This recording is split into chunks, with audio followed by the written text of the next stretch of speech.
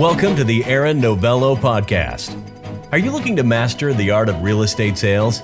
Do you want to level up your business and lifestyle? You are in the right place. Aaron and his guests share winning real estate sales strategies and techniques and show you how to win the inner game that leads to financial freedom. Get ready. Here is your host, top producing real estate agent and coach to some of the top agents in the U.S. and internationally, Aaron Novello. So welcome back, Novello Nation, to another episode of the Aaron Novello Podcast. We have with us an absolute rock star, the muscle man of real estate, the pride and joy of Scottsdale, Arizona. Did 193 closed and pending transactions in 2020, 1.9 million in GCI, on track to do more this year. Mr. Jason Penrose, I appreciate you taking the time to be with us, brother. Thanks for having me, Aaron. I appreciate it.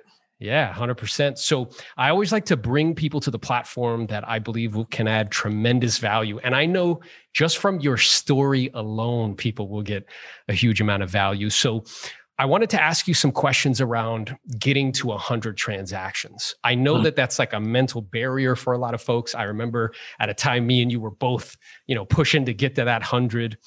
And prior to kind of asking you some detailed questions around that, I think people would get a lot of value about your story in terms of getting into real estate, because it's very compelling and very interesting. So it's interesting is that I didn't want to be in sales. So that was never my goal. In fact, I went to college, and when people told me, my parents were like, you should go into sales, I thought, man, that's just not why I'm going to college. I don't want to be a sleazy salesperson. That's literally my mindset about salespeople. And I hadn't had many, interactions with salespeople. I guess I just took on the public persona of what a salesperson was, or at least that was my thought process. And then every job I had after college was in some form of sales. So whether I was, an account executive at a bank, or I was working at T. Rowe Price as a financial advisor with all my securities licenses, helping people allocate 401ks or whatever, for IRAs, it was also some form of sales. And so I finally got into real estate when I was 26, and I got on my dad.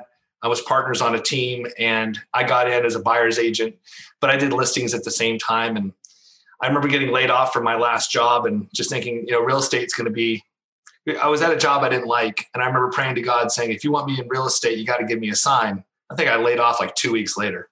So there was my sign, right? And then, of course, my wife was pregnant. We just bought our first triplex. We lived in one door, rented out the other 2 doors. And, I'm out of a job. My wife's like, well, if you're going to do it, now's the time. Because once we start having kids, you got to have income. So if you're going to do it, go for it. I remember Charles Schwab calling me after I got laid off and offering me a job to go work there. And I thought, I'm just going to give real estate a shot, And so I'm at least give it 90 days. And so I just remember going to a Mike Ferry seminar and learning how to prospect, and then hit the phones and just started calling, and didn't really know what I was doing. I just had a script and a phone and thought, what the heck, I'm going to go for it. And I got nothing to lose. At this point. It's like now or never. I think just sometimes when you burn the ships, you got nothing to go back to. Yeah. And I find that so interesting in that, like, you were in an environment where it seems as though going backwards wasn't really an option. It was either we're going to do this and we're going to go all out. So now I'm curious, because I'm imagining at the time you felt as though like that's not optimal. At the same time, reflecting back, was it exactly what was required in order to kind of propel you in that direction? Yeah, I think there's 2 different ways to be motivated: by fear, right? Or you're motivated by rewards. It's either one or the other. I'll be 100% honest. I'm more fear motivated. So the fear of loss for me is a bigger motivator than the desire for gain. And so just that idea of like, I didn't want to fail. And so, I kind of had everything on the line, if you will. I just bought a house. I'm married. I got a wife who's pregnant, and I'm just going to go for real estate. And I knew I didn't like the 9 to 5. I didn't like the corporate world. I didn't get along well in the corporate world. I felt like there was a limit on what I could make. And I felt like a lot of times my superiors, I'm like, how do they make it more than me? I can do a better job. And so I didn't like having it. I realized the whole reason I didn't like corporate was because I was more of an entrepreneur. I wanted to be the boss. I wanted to run the show. I wanted to do my own thing. And I didn't know that until I got outside of that. And I was, self-employed. that was really my calling, was to be self-employed and be a business owner and not an employee. And it was the book, Rich Dad, Poor Dad, that I'd read when I was working on my MBA. I read that book, and I think I got to page 4, talked about the rat race. And I remember reading that going, oh my gosh, what am I doing? I'm getting an MBA so I can be a high paid corporate bitch. And I was literally the thought I had. And my wife and I are reading it together. I'm like, this is dumb. Like, why am I doing this? Why am I putting myself through this? I don't want to be in corporate America. Not that there's anything wrong with that. I just didn't want to do it. And so that's when I decided to drop out of the MBA program and go into real estate. That's awesome. And what I'm writing down here feverishly as we're talking is that you kind of self-assessed at a high level, and you recognize that your natural disposition is like, I really crave autonomy. I do not like being in an environment where people are kind of on me. The other thing that you recognized is that your natural disposition is you're motivated by external rewards like money. And there's nothing wrong with that. I find like a lot of people have hangups about that. Yeah. And, I tell people stories all the time where, like, when I was in middle school, I used to sell Airheads out of my backpack at the bus stop. And I know that your son did like something like that too, where he had this whole thing going on. So you just recognized as a natural like who you were, like, hey, this isn't for me. Like, I should be in a different environment. And it actually fits perfectly with the role of being kind of a dominant listing agent sort of thing. So that's awesome. Now, I'm also imagining, as I was writing this down, because your wife's pregnant, a house, like you just bought a house, I'm imagining that was incredibly stressful. So like, what got you through that? Well, there's a few things. Obviously a devout faith. I'm a Christian. And so going to church on Sunday, knowing that I felt like God wanted me in this position, and just knowing that he was behind me, was very comforting for me personally. And, also my wife's support. I mean, I can tell you right now, if you're going to go into real estate, you're married, your spouse should really better be supportive. If they're not 100% supportive of it, it's going to be a really tough road to hoe long-term. So that's really important. That's really important. So having that support was big. And then, my dad, backing me as well. So, it's just having that support group of people around you that want you to be successful. That's a big part of it. And then immersing yourself in reading books. I mean, I remember I went to Nightingale Conant. This was a long time ago, back when we had CDs. So for the younger audience, these are like classic discs, right? You put in your player. So I remember going and signing up for their, I think they call it their Insiders Club. And I got 24 like CD programs, and I ordered everything from Dennis Waitley to Earl Nightingale to Jim Rohn, you name it. Got them all, and Brian Tracy, and just put them all on an old iPod, and loading them up on an iPod. Had a screen, it was a new 80 gig. It was the biggest thing at that time. And just adapting my car to have an aux jack so I could stream it. And so I literally just listened to sales, motivation, inspiration nonstop in my car for years. And I didn't have the radio on. I was always listening to something in my car that was going to inspire me, motivate me, make me think outside of my own head, because I realized I didn't come from a family of entrepreneurs. I didn't, it just wasn't there. I didn't have really that environment growing up. So I had to learn something I didn't know. So I was constantly looking for that next thing. That's awesome. And for those of you that are listening that are trying to get to 100, he's giving you nuggets, right? So 1 is burn the boats, right? There's no other options. And then 2, it's so true what he's telling you. Cause I remember being in his presence, and he has like an Audible account, and people around him are saying books, and he's just like, bing bot, bing bot, bing bot. Like he's just adding them to his Audible, and he's constantly like this ferociously just piling information in. So that way, he can learn what he needs to learn in order to get to that level. So you did that, right? You burned the boats, you're pouring stuff into your head. So what was your experience kind of that first couple of years? Like, what happened? So first year, sold 24 homes. It was interesting when I got into real estate full time. I just wanted to make about $65,000 a year, because that's what I figured is all I needed to make for my wife to stay home with our kids. And that for me was thinking big, because the last job I had, I was making 35. So I realized very quickly over the next few years that I was thinking small. And so I did like 24 the first year. Then it was like 36 deals and 48 and like 63, and then got stuck in the 80s, for a while. And I was working with buyers and sellers. I had an assistant, then I had another assistant, and I'd stick in the 80 mark, and then realizing, okay, if I'm going to go to 100, I got to get a buyer's agent. I got to have somebody taking the buyers out and showing properties so I can focus 100% on the listing side. And then that's when I was able to break over 100. That's awesome. So I just wrote this down. I went from, it sounds like 24, 36, 63. Then, something like that. Yeah. Something like that. Yeah. And that was very similar to, in my experience, that's that trajectory.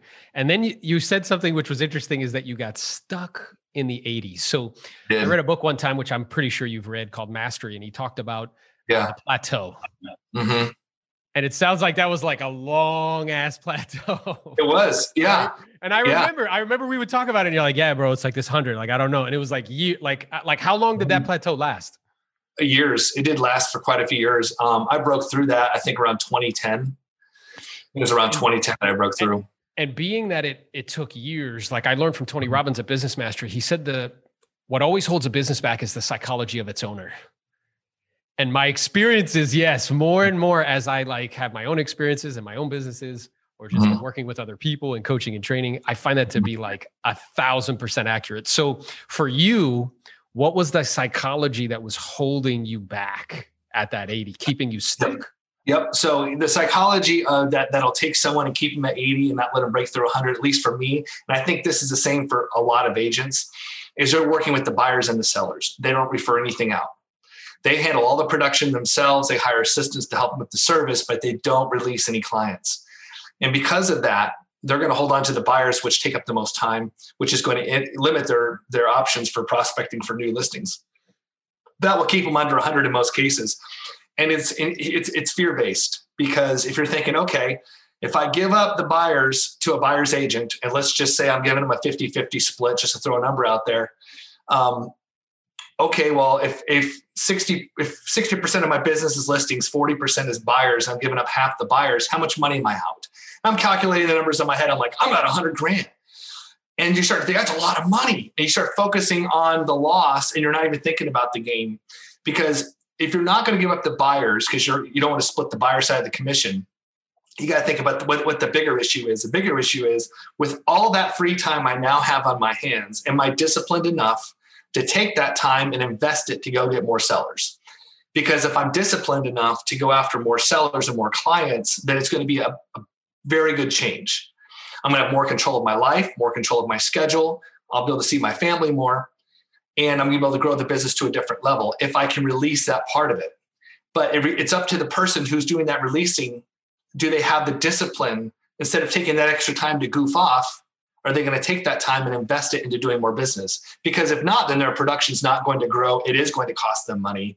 And maybe they have a more balanced life if that's their ultimate goal. But if their ultimate goal is to grow and make more money and be more successful, then they're going to have to take that time and reinvest it into going out and working with more clients. Yeah, that's awesome, man. These are such good nuggets. So the psychology that needs to be, that holds people back is one, this idea of letting go. It's like letting go of the vine. And I'm aware that in order to grow, you have to let go of something, a way of thinking. You have to let go of money. You have to let go of like a process, like, something. You have to be wrong in some way. Yep. And there was a fear there about letting go primarily of money. Thinking to your head like, oh man, 100,000 is a whole bunch of money, right? Not recognizing that, like, wow, like if I let that go, it opens up this whole other pot, right? Yep. That's available to me. And it sounds like it took you a little bit to get to there, which is quite normal and natural. Particularly having had an experience like me and you did, where our families of origin, people, my dad's the same thing. When my broker asked me how much I wanted to make, I told him 50, 60,000, because that's the biggest number I could think of. And I said, hey, if that's what my dad makes, if I make that, I'm cool. Right. Right. Yeah. So that goes into that kind of fear-based thinking of there not being enough or lack. And then the other thing that I took from what you said is this idea, like, you can't be world-class at both. You just can't. Like, it's not possible. So you have to make an intentional, purposeful decision and say, okay, what's the highest leverage activity? What's the most profitable activity? Yep. And that is just listing property in this game, right? It is. And also, if you're going to keep service should obviously be your number one goal. So, to deliver a high level of service, your name, your reputation is everything.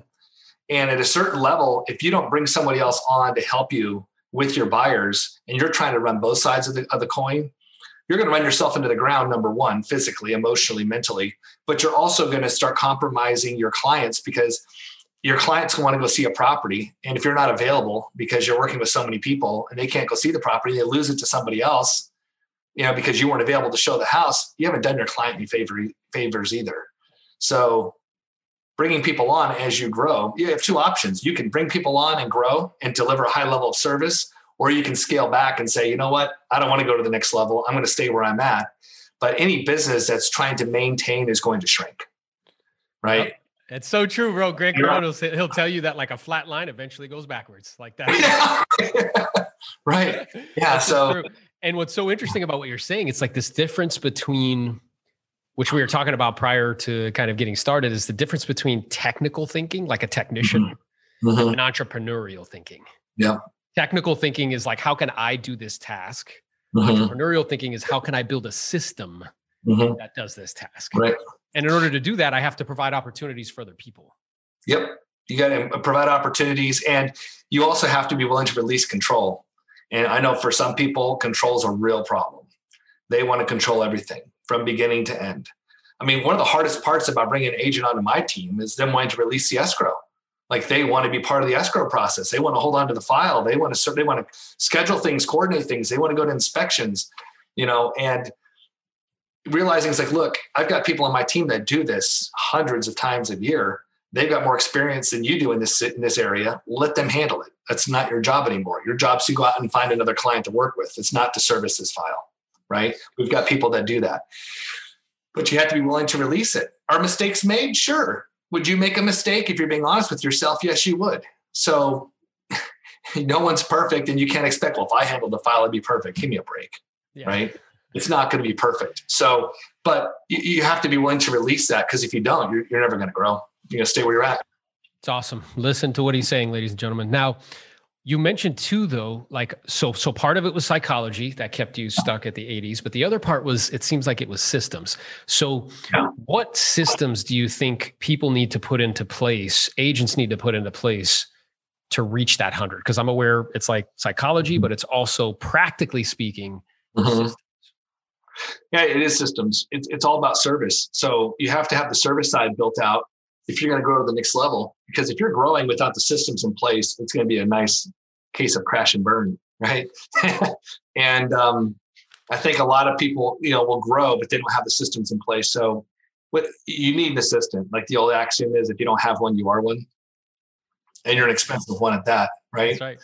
So having a licensed assistant is really important. And depending on where your production level is, you need about one assistant for every 40 transactions on average. It might vary depending on your market. And if there's attorneys in your market that handle deals versus, escrow states where more of it falls back on the agent. So depending on your market, that might vary, but about 1 to 40 ratio to handle that part of it. Once you can delegate everything that's not production based, right? So if it's not prospecting, if it's not lead follow-up, if it's not going on appointments, then it should be, or negotiating contracts, it should be passed off to the assistant, right, to handle for you, so you can spend your area in the green time. And I think it's good to have 2 assistants if you can afford that option, because it'll allow you to grow. You also have coverage if someone's out sick or someone's on vacation. Because if you have one assistant, if they're sick, they're on vacation, or they just don't show up one day and you never hear from them again, you don't want to be, running solo. Yeah. So I'd say budget for 2. Yeah, that's awesome. What it made me think about is my brother-in-law is a Marine, and he always tells me that 1 is none and 2 is 1. Yeah, right. So they teach him that in the Marines. It's like, if you got like one of something and it disappears, like you got nothing, right? So you always want multiples of everything. That's smart. I don't want one income. I want multiple incomes. I don't want one assistant. I want multiple assistants. I don't want one lead flow. I want multiple lead flows, right? Yeah, absolutely. I think that reminds me of what Robert Kiyosaki was saying. Is like, you think having a job is security? He said, all your income's coming from one source. If you get laid off, they close that plant, you're done. You're zeroed out. Like, you're looking for a job. You're on an unemployment line. He said, you got multiple streams of income. If you're a commissioned salesperson, you got 6, 7, 20, 50 deals running. 1 or 2 fall out. You're okay. You still got money coming in. You're never unemployed. You're never unemployed. I mean, you can now, the right mindset, of course, is wake up every morning thinking you're unemployed and you'll work harder, right? Yeah. Start every day at 0. Which is a challenge once you start to get those multiples coming in. But yes, absolutely. And what it made me think about too, when you just said that, is like, it was probably Robert who said something of that nature, like this idea of like being dependent on one crop or being hunters and gatherers. Right. So as hunters and gatherers, you just eat like whatever's up. Like if it's lettuce one day, it's lettuce. If it's little grains one day, it's grains. If you get an apple, great. If you get lucky and kill like a deer, like you eat a deer. But that is much more safe than being dependent on one crop like a potato. Right. Yeah. And it's just a different way of thinking, right? It is. It is. Yeah. So, okay. So I wrote down a few things, right? That you're saying about systems. One is assistant is critical. And the number that you give is one assistant for every 40 deals. And that also requires you being okay with letting go, because it's going to cost money. And I'm aware that that's a major barrier, because 65% of us live in houses or grow up in houses where people make $60,000 a year. So the idea of letting go of money, when you've been hearing constantly, always and forever, that money doesn't grow on trees and there's not enough and like eat everything on your plate and all that stuff, it's difficult, right? But it's required. That's what Jason's telling you. And he's also telling you, if you heard him, to delegate everything that's not income producing. So everything that doesn't fit into your plan, PLAN, prospect, lead, follow, go on appointments, negotiate deals. Everything else should be over on somebody else's plate. Is that right? Yep. 100%. Yeah, that's perfect. And then, so what was it about when you finally broke the barrier? Was it that you just put these things in place? Was it more of the systems? Was it more like in your head? Well, like what was it exactly that caused you to just bust through that barrier of 100? It was giving up the buyers. It was giving up the buyers and just realizing that I was going to spend that extra time calling on sellers. And that was what took me from like 80 to 125 in like a year. Gosh, man, did you guys hear what he just said, man? So that psychology, right? That limiting belief of like hoarding money really is what it is, right? It's like hoarding capital, like, oh, this is all mine. And saying like, wait a minute, if I let that go, what it's going to free up, you went from 80 to 125. Now I'm curious, when you gave up that like 100 or whatever it was, I'm imagining on whatever that is, 45 deals, you made like an extra, I don't know, $300,000-$400,000, something like that. Yeah. And realize you're helping other people too. So, I mean, you think about your clients are getting better service. You're making more money. You're hiring people onto your teams. You're employing people. I mean, everyone wins, right? Everyone wins. If you expand, you grow. If some businesses contract, that people get hurt. You know, when people get laid off and businesses downsize and, negative business cycles, nobody wins in that scenario. Do you really, and here's what's interesting. Once you get to a point where you've outsourced and you've delegated and you've grown and expanded and you're doing more production, you're more profitable, you start to look back at, you wouldn't want to go back. You're like, you wouldn't want to fire half your team and take on that responsibility. You wouldn't want to do it, right? And everyone's happier because you've got people dedicated to different parts of the transaction. Your clients are getting better service because you've got people who are dedicated just to that part of the transaction. That's what their job is. That's awesome. What it makes me think about is like when you grow more, you can give more. Yeah, right. And I tell people regularly, like my experience has been anyway, I imagine it's true for you, is that like business is not so much like a material like experience. I feel like it's a spiritual one. And it's like you're being called to like expand and to grow, like be of service to the many, not like the few. Like don't bury the talents, like multiply them. Yep, that's exactly right. That's exactly right. And if you read through the Bible, you got tithing is a big thing in the Bible, giving God 10%. This is the only place in the Bible where God says to test him is to give him 10% and watch him open up the windows of heaven and pour out a blessing he'll never be able to contain. And so when we started looking at that, and you look at any books, I mean, you can go to Rich Dad Poor Dad, you can go to even Anthony Robbins, J.C. Penney, all these people, they gave.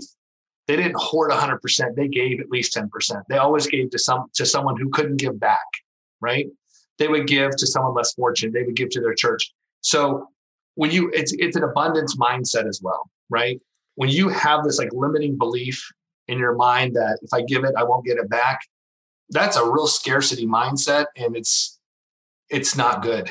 Because when you start thinking in that thing, if I give it, I won't get it back, that's not a mindset of abundance. It's going to limit your growth. It's going to limit your mindset. It's going to limit a lot of things. And people say there's not enough money out there. There is a lot of money out there. There's a lot. There's no shortage on planet Earth. Like, it's so interesting. Like I did this prospecting school one time. I'm up in New Jersey, and we're sitting in this room, and it's like days to sign the checks. So the broker, he's signing the checks, and I just asked him, I said, hey, I'm curious, how much money's on the table right now?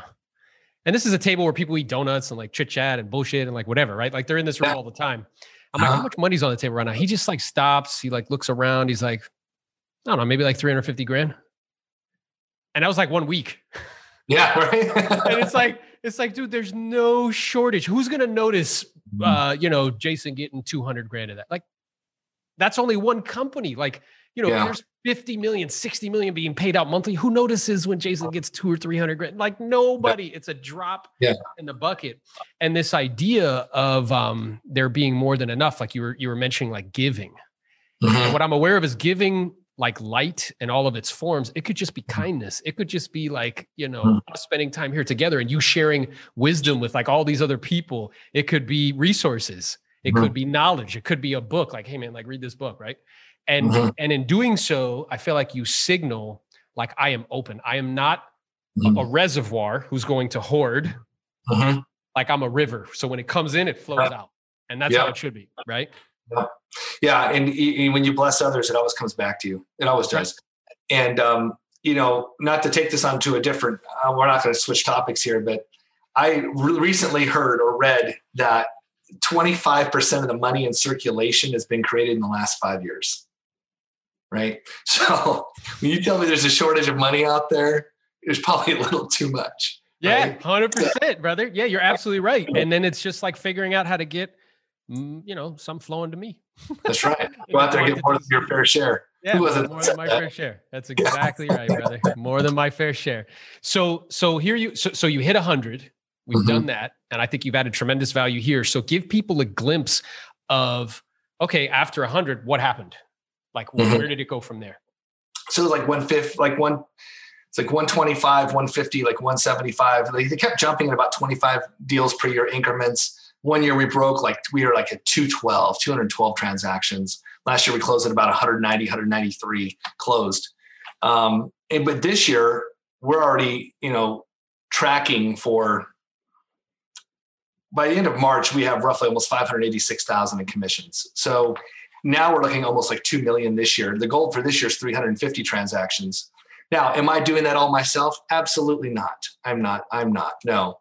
So at a certain point, as your team grows, you hit certain levels, there's only so much one person can do, right? I mean, there's no point in pushing yourself to a point where you're physically and mentally breaking down, right? And there comes a point where it's like, okay, look, if I want to continue to grow, it's going to have to go outside of me. See, what I noticed with a team, at least this has been my experience, is that a team starts with an individual.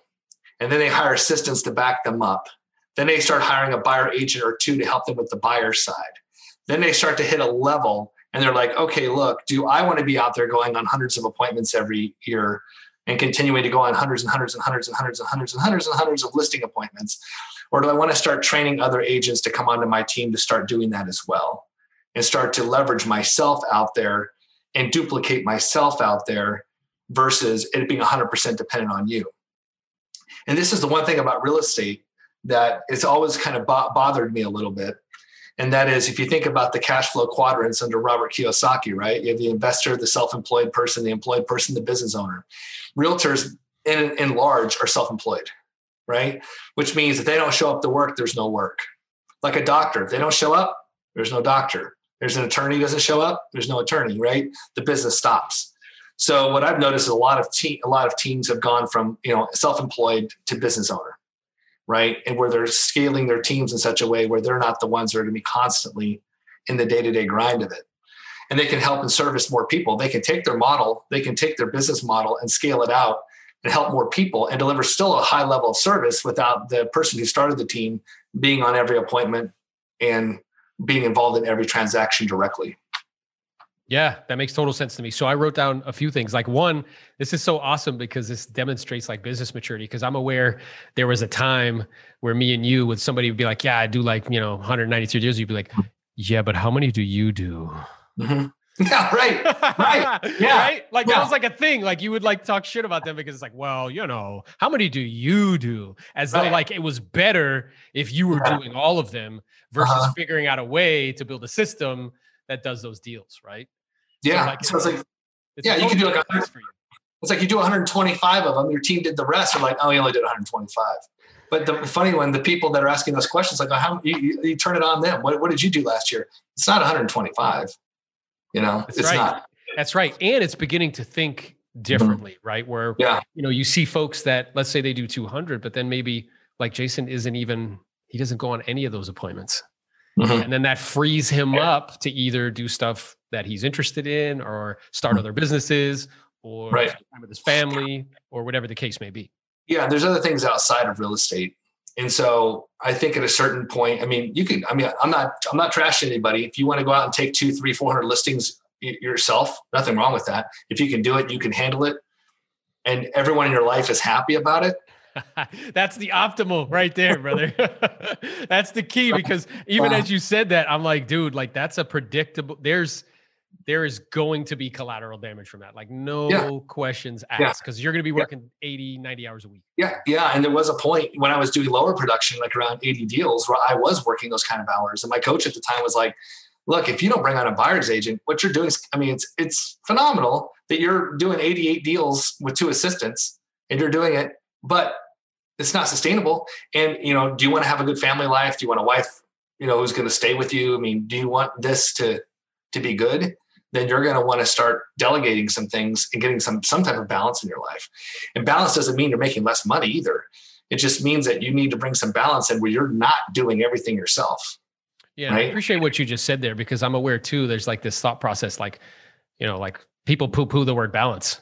Like it's like a terrible thing. Now I know, just like you do, that it takes a tremendous amount of time, energy, and effort that you pour yourself into one area, like all of your life energy, right? Like blood, sweat, and tears to get that thing going. Yep. At the same time, like you're saying, like if someone was to do this wellness assessment and look at other areas in their life, it's like, all right, I'm kicking ass in this area, but like what's going on in these other areas? And that's where bringing in other people can help create balance, right? Yep. And like I said, balance doesn't mean the company's not growing. It doesn't mean you're not going to the next level. It just realizes that you can continue to grow, you can continue to leverage, you can continue to expand, but you can't. Every time you do it, you have to ask yourself at a certain level, if you're going beyond yourself, is this expansion pulling me back into the business, or is this expansion pulling me further out of the business? Right? So if every expansion is pulling you back in, then you're not, it's a high risk business, because at that point, if something were to happen to you, and I'm not saying death, death, it's no longer your problem. Right?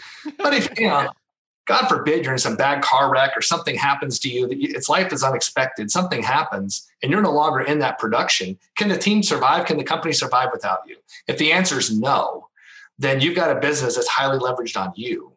And if you disappear, or if you're sick, or if you burn out and need a 6-month sabbatical or something and the business tanks, then it's a high risk business. It's the whole self-employed thing. It's not a business. McDonald's runs if the owner's not behind there making fries, right? It does. There are a lot of businesses run. If the owner of Facebook, Zuckerberg, whatever his name is, if he didn't, right? That's his name. I don't remember. That's his name. Yeah, you're right. Yeah. So if he doesn't show up for a day or two, the company doesn't collapse. He wants to disappear for 6 months. I'm sure everyone else could help run the show. It's not dependent on one person. They can get another CEO. So the biggest challenge of realtors is it's all based on them. And so if they want something to sustain and be able to, where they're not going to be 80 years old working 80 hours a week trying to keep the thing running, A, you got to have investments. So you got to be smart with your money. And B, you're going to have to leverage outside of yourself. Unless you have no life and real estate is your life, then I guess that's a different problem.